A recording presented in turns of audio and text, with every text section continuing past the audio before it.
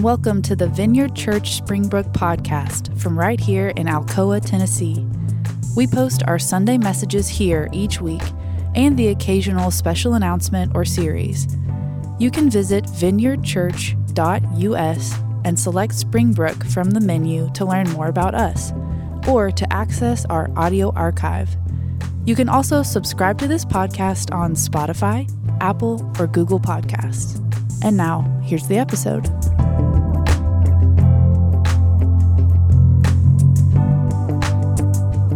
Well, hey, if you're new here, my name is Chad Stewart. I served in the role that Chris Campbell has been in from 2019 to about 2023. Not the same role as playing music. Chris is way more talented than I am. I didn't do any of that. Starting last year, me and my wife moved to Atlanta, and I got some advice from a pastor there who said, hey, before you think about doing anything in Atlanta, spend a year, chill out, learn to grieve what Atlanta grieves, learn to celebrate what they celebrate. So that's what we did for the whole year. It was the hardest year of my life. Not going into anything, but it was such a wise decision. But at the start of this year, I started with me and about 2 other people starting to enter into our evangelism skills. And the main thing that I do is I form discipleship relationships and with people in Atlanta. What that means is I do it with religious nuns who are the biggest single group in the United States. Most people, when they talk to me, they're like, oh, so you go to the unreached people groups. I was like, no, there's a lot of people that do that, and they do wonderful work in that. I just go for your regular person who's walking around Atlanta who identifies as being spiritual but not religious. And that's the single largest group in Atlanta, is the single largest group in the United States. And so basically, I look to form relationships with them, walk with them in their faith, with not an agenda, but a hope that they would believe in Jesus and walk with me in that, and that we could plant a church amongst their own network of people. The second way I form discipleship relationships is with churches. So an example would be right now I'm in a relationship with a church in Boston, taking them through some of our skills and a posture in which we posture ourselves towards religious nuns and people that have no faith, in a way not to treat people as a project, not to get them to make a decision right here and now, but I believe it's a way that postures the church to love and care and value people who don't know Jesus. I grew up as someone who did not know Jesus, and I really resonate with these people have authentic things to tell us about our faith, about who we are, about the work we're doing in the world. And so I work with churches and build relationships with them. And so basically 2024, I'm doing my work in Atlanta, but at the same time, I'm with a group called Exponent. How many of you guys have ever heard Seth Bussell quoted in here? You've heard him come and preach a sermon. I work with him and his team. And so I'm spending most of my year 2024 fundraising and doing stuff like that for my position with them. But before I jump off, I want to tell you one story because I hate just giving you information. I just like telling stories. And this one is not mine. It's a guy who's working with me. I'm not going to tell you. If you want to know how he came to faith, I'd love to tell you. It's miraculous. It's crazy. But Maxwell became a Christian this time last year, miraculously through hearing just a song and humming it, and it was a hymn, and he gave his life to Jesus. So he's been figuring out his faith for a year. I met him, and about 4 weeks ago, he decides he's been walking with me. He knows that he's about to walk with me through some skills training, and Maxwell was just like, I think I'm going to start reaching out to people. He has no clue what he's doing at all. I mean, this guy just gung-ho. So he lives in Decatur, and he goes, okay, I'm going to Whole Foods. So he's on the Whole Foods. He's praying, God, let me run into someone. So he gets there, and this guy starts complaining to him about his life for 15 minutes. And he stops the guy and goes, hey, why are you complaining to me? And the guy goes, well, man, you just look like a nice guy. But in the midst of that, Maxwell was like, man, I have a friend I haven't seen in 5 years who could really help you out. So this guy is complaining about 5 more minutes. He looks over. There's that friend he hasn't seen in 5 years. So Maxwell's like, okay. He stops it, goes over, grabs this guy, connects them, and they figure stuff out. And his friend goes after that, was like, hey, Maxwell, what are you into these days? And Maxwell's like, hey, this may be really weird to you, but I started following Jesus a year ago. His friend goes, that is super weird. His friend is like, that's not the Maxwell we knew. And Maxwell was just like, yeah, well, man, we're going to make a God of something in our lives. I found that Jesus fills that hole a lot better than all these other vices that we used to get into and all that. And his friend looks at him and just goes, man, that sounds amazing. And then Maxwell is just like, well, you want to meet with me? Sure. So this guy has brought his wife with him, and they're meeting with Maxwell. Maxwell has no clue what he's doing. He's not an expert. He hasn't taken any skill training at all, and he's way better than I am. And so basically, that's just one example of what we do. We just meet people at where they're at, where they live, work, learn, and play, and we'll look for opportunities to give the gospel of the kingdom. And so that's what I do. If you have more questions, come talk to me. But in our scripture today, we're going to be in Mark chapter 9, verses 2 through 9. In verse 2, it says, 6 days later, Jesus took Peter, James, and John and led them up a high mountain to be alone. As the men watched, Jesus' appearance was transformed, and his clothes became dazzling white, far whiter than any earthly bleach could ever make them. Then Elijah and Moses appeared and began talking with Jesus. Peter exclaimed, Rabbi, it's wonderful for us to be here. Let's make these shelters as memorials, one for you, one for Moses, and one for Elijah. He said this because he didn't really know what else to say, for they were all terrified. Then a cloud overshadowed them, and a voice from the cloud said, This is my dearly loved son. Listen to him.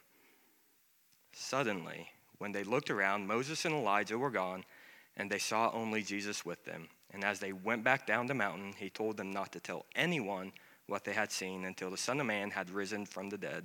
This is the gospel of Christ. Thanks, buddy. I want to do one thing before we jump in, and I just want to, if it's okay with you, I just want to pray for a second. Our community's had a tough week, and we can't, we don't always respond to everything. This week has just been extra tough. So if it's okay, this is the Vineyard. We don't have any other thing to know what to do in places than to pray and to show up as best we can. And so I just want to pray for that, and then we'll jump in. So, Father,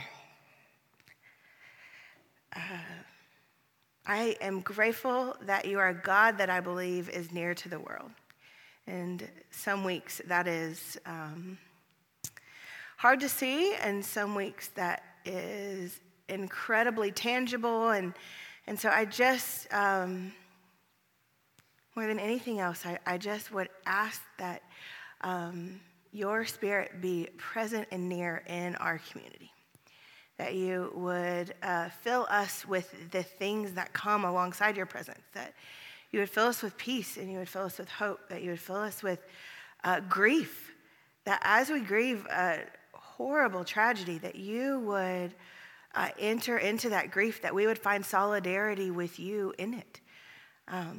We just ask for your presence. We ask you to bless and keep the family and loved ones of Officer McGowan. We ask that you would bless and keep the families all across our community whose lives have forever been changed by what happened on Thursday. And I ask that you would keep, you would bring safety, keep safety. We pray for the law enforcement officers in this church who are actively involved in all that's going on. I pray that you would fill them with wisdom and courage and kindness. We just pray. We pray for all of the families. We pray for the Alcoa community. And then I pray as people that you would fill us with wisdom and courage and kindness. That you would fill us with those things as we have conversations, as we interact on social media, as we live in this world and live in this community as people who love you, people who want to bear and bring your peace into the world. I just pray that you would fill us with prayers. Would you fill us with words? Would you give us actions? Would you, would you walk with us as we walk in our town? We love you and we thank you. In your name we pray. Amen. Ooh. I needed that before we start, so thank you. we're going to talk about the story that Chad just talked about, the Transfiguration. We talk about it every year about this time. But in order to do that, I want to tell you about something that happened recently. A couple of weeks ago, Chris and Aaron and I went to New York City to do a staff retreat. And it was a lot of fun. We met with Seth that Chad just talked about, and it was a lot of work. Like, it seems, it sounds fun for people to go to the city, and it was, but we did tons and tons of work. But every once in a while, we would leave there's a Vineyard Church there that we stay at. It's kind of amazing, and they have this library where we were just planning the entire year and working on vision for the whole year. And we would leave our hole and we would go around the city. And one of the places that we ended up was the New York Public Library, which is a truly lovely place if you've never been. Library, I feel, is misleading because there aren't any books in it. Well, there's a couple of books, but there really aren't very many books at all. There are really pretty tables and ceilings and things like that, but not a lot of books. But while we were there, they had this exhibit, and it was an exhibit called Treasures. So it was treasures that belong to the New York City Public Library that they were putting on display for everybody to see. And it was really, I'm a nerd, but it was very cool stuff. One of them, they had original perspective drawings of Grand Central Station that showed the perspective of all of the subways and trains below ground and then the building above ground for you architecture nerds, which is just me and Paul, I think. But it was just the coolest. They had all kinds of things. They had an original Audubon book. If the two, bird lookers in the room are yes, I know the Audubon. There were cooler things. What else did I write down? Charles Dickens' desk. I'm not helping this, am I? There was a Gutenberg Bible if you're a Christian. There was a handwritten, this was cool. It was a draft of I Know Why the Caged Bird Sings by Maya Angelou written in her hand. It was very, very cool. And then one of the coolest things that was there was they had the original stuffed animals that belonged to a boy named Christopher Robin Milne, whose dad is A.A. Milne, who wrote Winnie the Pooh. Misty, I looked at Emily and saw you. Misty, do you have the picture up? It's maybe at the end of the sermon. Cool. Okay. This is what we saw. It was very cool. I don't know if you know, but the story of Winnie the Pooh is based on an actual teddy bear that belonged to this boy named Christopher Robin and his little collection of stuffed animals. So in the picture, if you can see, there's Tigger and there's Kanga and Eeyore, and then that tiny creepy little thing in the corner is Piglet. He was terrifying. Think more voodoo doll than cute little piglet pig. I was scarred by Piglet, if I'm really honest with you. But it was a very cool thing. Actually, if I'm also very honest with you, I actually missed the Bible because I was looking at Winnie the Pooh and really just geeking out over this. And Winnie the Pooh and the Grand Central architecture. But I loved it. And then, so we saw this, and it was just kind of cool to see that. And then a few days later, I was reading an article by a pastor I love, Eugene Peterson, who I quote, pretty much every week. And from the 90s in Christianity Today. It's a really super old article, but in the article, he was talking about how he and his wife were reading Winnie the Pooh together at night, and she would read him the stories every night. He's in his 60s at this point when this is happening. But he said he had this epiphany, which this feels like a very good season for epiphanies. And he has this epiphany while he's reading this one chapter. And what's happening in the chapter is that Christopher Robin is taking Winnie the Pooh and his whole crew on an adventure. And they're going on this quest to find the North Pole. And they're going to travel around until they find the North Pole. And each of the characters bring something to the quest. They bring something to help the journey, the adventure. Except Pooh hasn't done that yet. And so at some point, Roo, who is, I think, the child of Kanga, unpictured in the stuffed animals. But Rue falls into this like stream or like river thing. And Winnie the Pooh finds a stick and like throws the stick out to help rescue and like pull in Rue from this river. And so he pulls him, and that's like his addition to the quest. And at one point, Christopher Robin looks at Pooh after Rue is safe and sound, and he says, Pooh, where did you find that pole? And Pooh says, I just found it. Like I picked it up because it seemed useful, and I just found it. And then Christopher Robin announces to the entire group that Pooh has found the North Pole. That he found the stick and it's the North Pole. And so as a group, they take the stick or the pole now and they put it in the ground and they tie a message to it. And the message says this: North Pole, discovered by Pooh. Pooh found it. And then they end their journey because their journey's done. They found the North Pole. They accomplished their quest. And I don't know if it was just like being in the city and seeing Winnie the Pooh and then reading this article or whatever it was that made me, I haven't been able to think about this or stop thinking about this as I think about the story that Chad just read us. Like I said, every single year, the Sunday before Lent, we talk about this exact story. We talk about the story of the Transfiguration when Jesus and Peter and John and James, they go up to the mountain and they see this absolutely incredible thing. They go up on the mountain and Jesus transfigures into something different. He becomes something unexpected. John the writer tells us that he becomes a glowing, dazzling white. And then Moses and Elijah, they appear before them. These dead prophets are suddenly undead, and it's incredible. And it's so good that in Peter's version of the story, we learn that Peter, it's so good that he wants to keep it. He wants to keep it and he wants to stay. He wants to build houses for Jesus and Elijah and Peter. Essentially, this is my thinking from the Winnie the Pooh stuff. Essentially, I feel like what it is that Peter wants to like stick a pole into the ground and declare, this is it. Like, this is the North Pole. This is what Jesus was talking about. This is God's kingdom on the earth, on this mountain. This is it. We don't need to go any further. We've found it. We've experienced this. Because I think in that moment for Peter, it was it.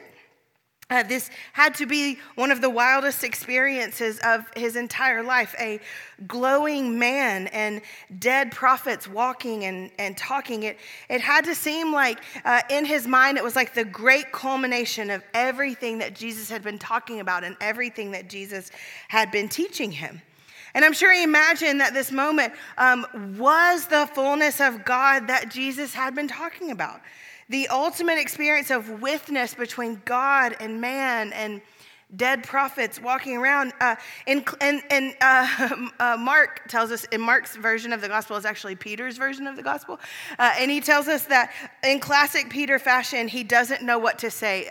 I think that is my life verse in the Bible. He didn't know what to say, so he blurted out. That feels like how I've lived my life.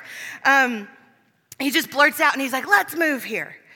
Let's put our poles in the ground here. And let's tie some words on it. Kingdom of God, discovered by Peter. Peter found it. Except, and I mean this with every ounce of affection in the world, as usual, Peter doesn't get it. It's like the story of his life. It's why I love him so much. He doesn't quite discover it. But then the writers tell us that a cloud covers the mountain. And in this cloud comes the audible voice of God from heaven. And for a second time in the scriptures, we talked about the other one a few weeks ago, we have God the Father speak from the heavens about his son. And so from the sky, they hear God saying, this is my boy, whom I love dearly. Listen to him. And luckily for us, they do. They listened to him. Peter and James and John, they followed Jesus back down the mountain. And when I read it imaginatively and I picture it, I still picture Peter looking back like, I'm going to trust you, but we had something special up there. Kind of walking but looking behind him, pretty sure they're walking away from something major into just regular life again.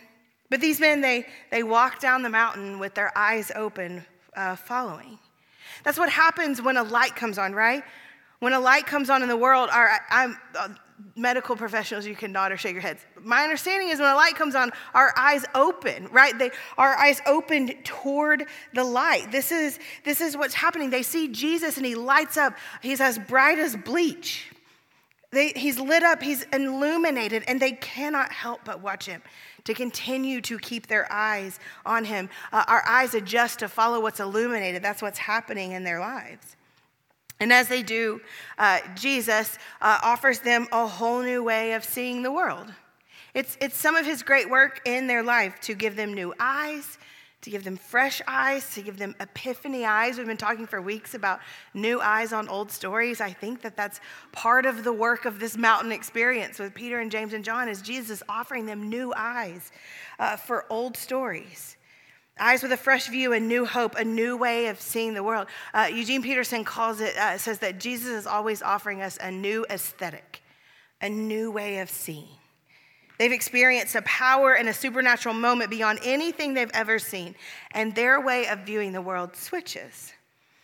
And the rest of their journey with Jesus, if you keep reading after the story, it becomes a series of them getting new eyes to see things, of them rethinking, of them re-seeing, of them adjusting their aesthetic impulses. Their way of seeing shifts. Their way of looking at the world, it changes. Because this is what Jesus does. One of his moves is to change the way we see everything. Walking with Jesus is partly inviting him to become the lens through which we see the world, through which we see everything and everyone. God says, this is my boy, dearly loved, listen to him. And they do, and they never see the world the same again. Like I said, I think Peter probably thought that they'd peaked, that they had seen the fullness of God's kingdom on the earth, that they had seen it all on the mountain. He was ready to build a house there and buy property and put up a pool. But if you've read the rest of the story of Peter's life, he ain't seen nothing yet. There are crazier things that are about to happen in his life. Instead of moving into this moment, Jesus invites Peter into a new way of seeing. He was given, again, new eyes. Fresh eyes, a fresh perspective on his life, a fresh perspective on his faith up there on the mountain. And so if Jesus was going down the mountain, so was Peter. Because at this point, Peter exists within the company of Jesus. He walks with Jesus. And I just think that part of the gift of Epiphany season is for us is very similar to what it was for Peter and James and John that day. I think one of the things that Jesus is also offering us is new eyes to see the world.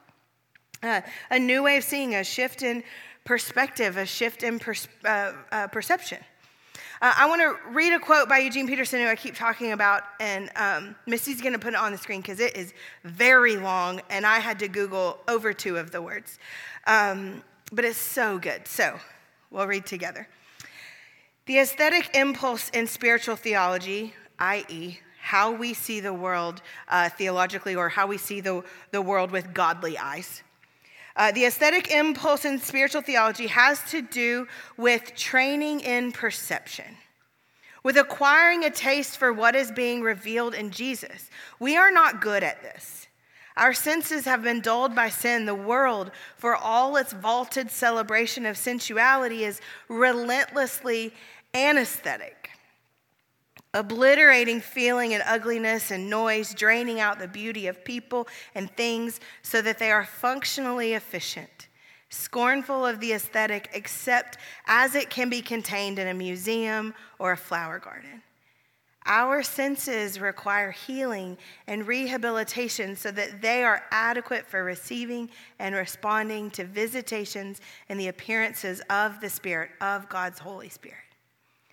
What he's saying is this. He's saying that our impulse when it comes to seeing the world in a spiritual way requires some training. It requires acquiring a taste for what God is actually up to and doing in the world, for what God is revealing of himself in the world through Jesus. Our impulses to see, they require a perspective shift in Jesus.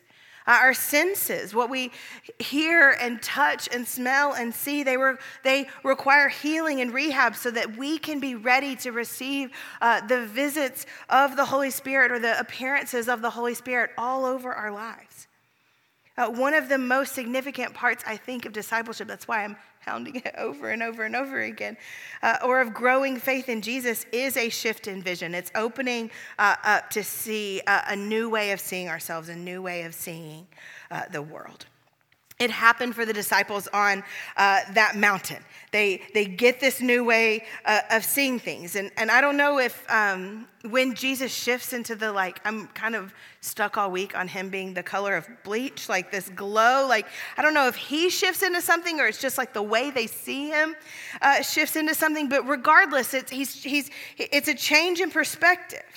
And what I know about these three men is when they walk down the mountain, they see Jesus differently than they did before they got there. They have a new picture of him, a new picture of the world. Some of you understand this innately. You know that the longer or the closer you walk with Jesus, this is one of the ways that he works in your life. He starts to shift how you see things. You start to see things differently, big things and small things. One of the first places that I noticed this in my own life was in movies. I found myself, I would start to feel really, I'm not usually a crier, but I would start to feel really weepy in movies that were not particularly sad or grievy movies, because in them I started to see a story behind the story. I started to see that there was this lost and broken or hurting and confused person, this underdog, and they would go on this quest that leads them to the true north or to the thing that they were belonging to, and then they leave the quest different than they became, and I started to see my story and that story. The first one I remember this happening in is Mrs. Doubtfire. Has anyone seen that? It's not sad, but I was just a puddle.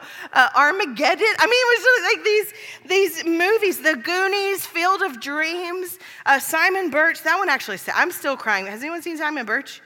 You're still crying if you have. It's the pits. But I started to see these stories. And it wasn't just movies. It happened in books and art. The way I heard music shifted. I just started to find the story of hope and the story of God, the story of rescue. And I started finding it everywhere.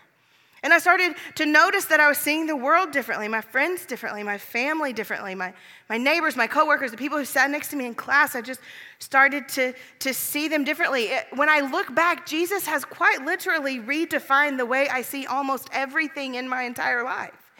The way I see money, the way I see time, the way I define the word enemy, and then what I do about it, the way I think about things like hope and joy and peace and love, the way I see people and relationships. It has changed forever, and it hasn't stopped.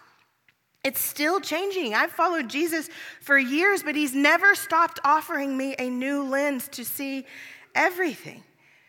Jesus, throughout my life, has continued over and over and over again to give me a new aesthetic, to treat what is numb in my life by giving it vision, by infusing it with hope, by putting the story of resurrection in it.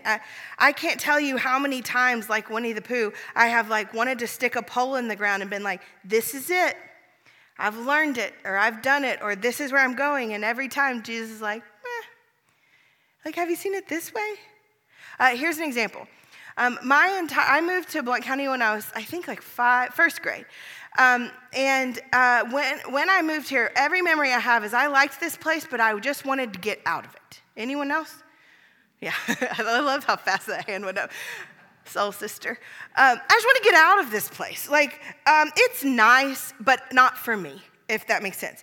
And I feel like a few years ago, legitimately, I went from how on earth can I get out of here to Jesus redefining the way I saw Blount County. I felt like he was okay, I see that you want out, but what if you stayed? And what if you planted a life here and a family here? And then what if you fell in love with this place? And then what if you planted a whole church? What if we stayed? And it just shifted my way. I used to joke that the sign that said "Welcome to Blount County" should say "Welcome to Blount County, you'll be stuck forever." And Johnny used to say it should say "Welcome to Blount County, ... heaven." And I feel that way now. Like, I really didn't. If you know me at all, I was like, God, get me out of here. And now I'm like, why would anyone ever leave? We have everything. We have a Target. We're fine. It shifted. He has shifted my view of things. So much of my seeing in Christ has become re-seeing or rethinking. The more I walked with Jesus, the more I started to see, I said this, I just started to see resurrection everywhere. Like new life and new hope everywhere. I've said this a lot from here. It's a familiar quote, but N.T. Wright says that part of our job as followers of Jesus is that we should be collectors of resurrection stories.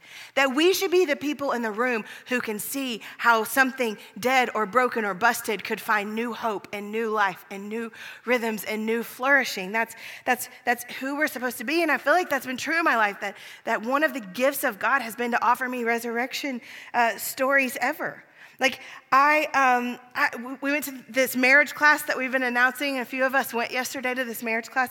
And I was sitting in this class and I was just overwhelmed by the reality that God has allowed me to see resurrection in so many places. But one of them is my marriage. Like, I cannot tell you how many times Jesus has dared me to reimagine the way I see Daniel or offered me new perspective on Daniel. And I felt like Jesus was giving me eyes to see that Daniel and I have watched something that was once dead or maybe should have been dead come back to life and flourish and grow.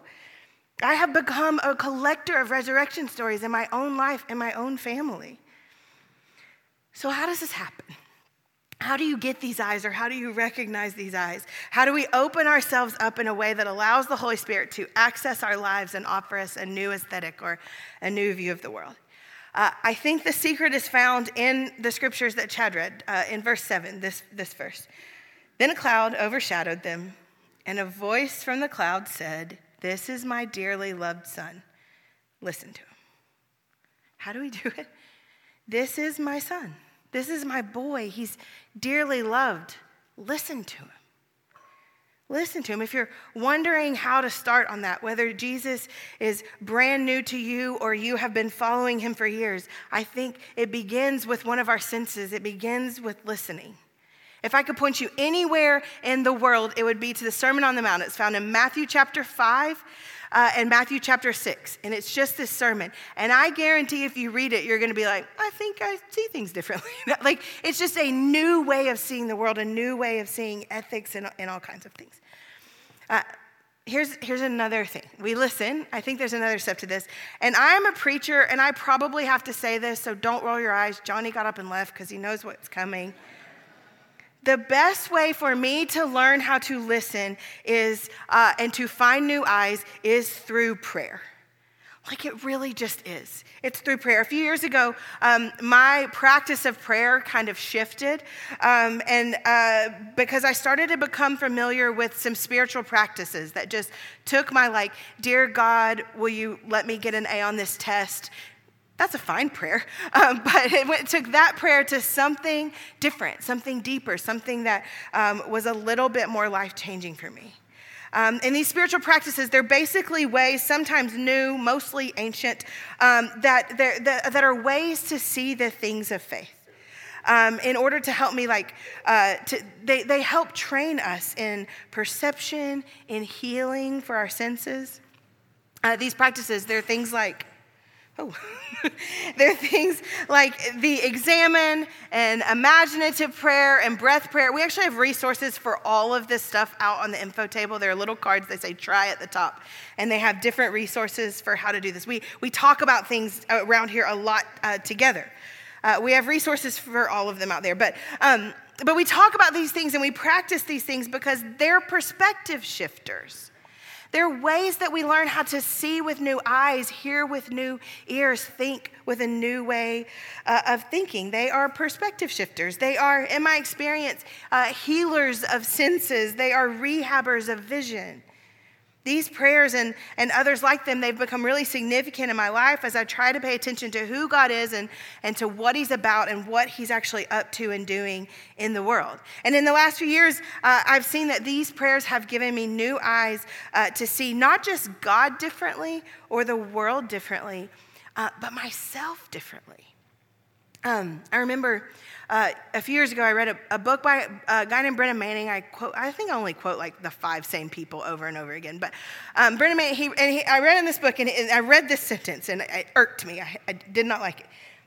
Here's the sentence. He says, define yourself as one radically loved by God. This is the true self. Every other identity is an illusion. And I thought it was a lovely quote, but I also thought, nope. Like I can define you as one's radically loved by God. I think that with every part of my being. That God loves you, that his stance towards you is single and relentless. It is just a stance of love towards you. I think that. I think that about my family. I think that about my kids, all radically loved by God. Like even this week, like praying for all of the madness in our community, it's like radically loved by God. But I could not for the life of me believe that about me. Like I thought it about you, but I couldn't find it about me. And then I started to pray and read differently. I don't know what to say. I tried imaginative prayer, which is just like reading the Bible with imagination and openness to how the Holy Spirit might move in it. I tried a prayer called the Examine, and the Examine is you just kind of look. This has probably been more formational than anything in my life. You look at your days, and you see the consolations, the hard stuff, or the good stuff, you see the desolations, the hard stuff, and you just start to see them, that our days aren't all good and they aren't all bad. And you see that the people that you interact with, they're not all good and they're not all bad. And then you start to find that you're not all good and you're not all bad. And something happened for me in this prayer where I found that God was loving me in and out of my days, that I was one radically loved by God. I started doing the enemy's prayer. Don't worry, we're not doing it today. If you've been here a while, you got real antsy in your seat. Another one called React and Respond that we are doing today. These practices, they started to form me. They started to give me new eyes and fresh vision. God has used these practices in prayer to not just see the world differently, as I said, but also to see how he sees me differently. New eyes to see God's nearness to the world, but also his nearness to me, his heart for me. And I started to, through these practices, acquire a taste for resurrection in my own soul and in my own life, all around me, but also inside me. And slowly, I've started to define myself as one radically loved by God, to rid myself of the false self and try to inherit this true identity of who I am. Our senses, they require training. It doesn't just happen. They require practice. They require healing and rehab in order to get back to the point where we can retrain our senses into the way of the kingdom. And I think it's a good thing for us to invite the Holy Spirit into that work. Walking with Jesus means learning to have epiphany view in our lives, new eyes and fresh ways of seeing. So I want to do a practice all together. Are my screens busted? Are they working? They're not. Okay. Great. That's perfect. We're just going to do it together. So here's what we're going to do. I want to give you a practice, and it's pretty simple. It's one we've done around here. And it has been a new eyes practice in my life. And I use this in situations where I'm really frustrated or I'm really confused. I've got my feelings hurt, like just those situations that you're just like, that are just causing a reaction. Are you with me? And it's a prayer. It's just called React and Respond. Someone took therapy and prayer and combined them and produced this good thing. And so this is what the prayer is you do 4 steps. The first step is you say, I feel, and you fill in the blank. I'm going to use the fact that the screens aren't working, okay? I feel a little vulnerable because my words aren't up there, right? So I want to react by, that's the second prayer. So I feel, second part, I want to react by making a lot of jokes, too many jokes about not being a mega church. Okay? I want to react by. But the truth is, TVs break, and they don't work. And they do it a lot around here. And that's okay. But, so I will respond by not making a joke about a megachurch. Okay, that's a silly example. So it's 4 steps. I feel, I want to react by.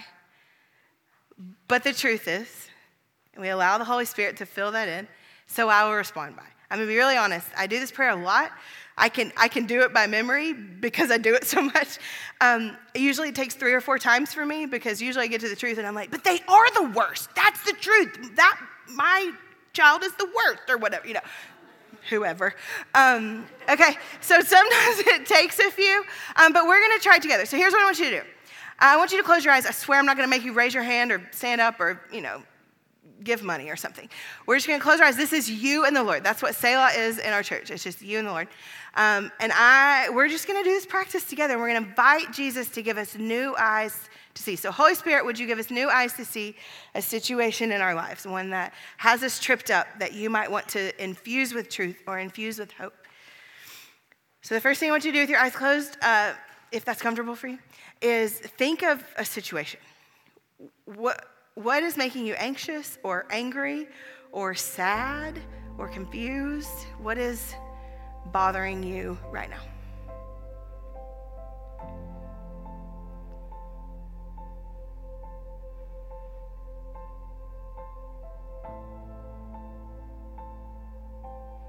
Okay, and now we're going to pray into this thing. So you've got your thing, and the first prayer is you're just going to finish this sentence. I feel, and then fill in the blank. How do you feel? Just like, you don't have to sense it. You can do like your actual feelings. If you're mad, be mad. If you're sad, be sad. I feel.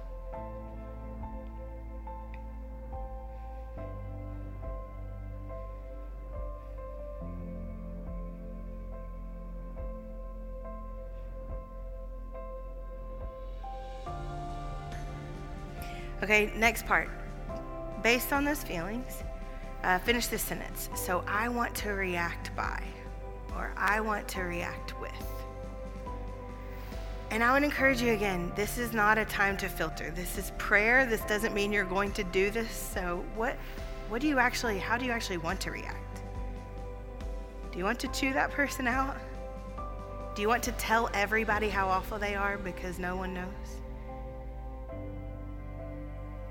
Do you want to forget God because he's confusing? How do you want to react?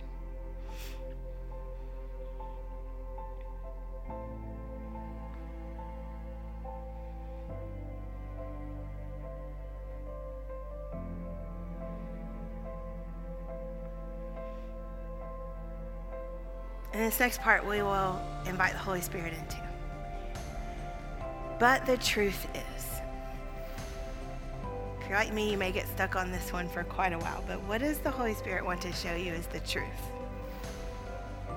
What's the truth about this person? That they may not be all bad. What's the truth about God's presence in the place that you found him to be absent? What's the truth about your feelings or your reaction? So the truth is fill in the blank.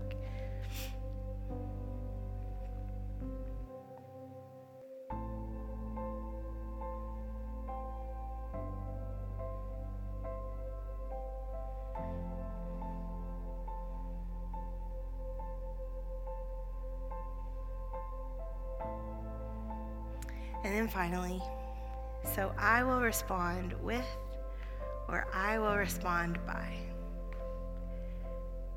Where is it that God is giving you new eyes and new truth? And where are those new eyes and those new truths leading you into action? I will respond by not saying anything. I will respond by apologizing. I'll respond by forgiving. I will respond by continuing to show up for this problem until it settles. I don't know your answer, but I'm going to give you a few minutes on it. I will respond by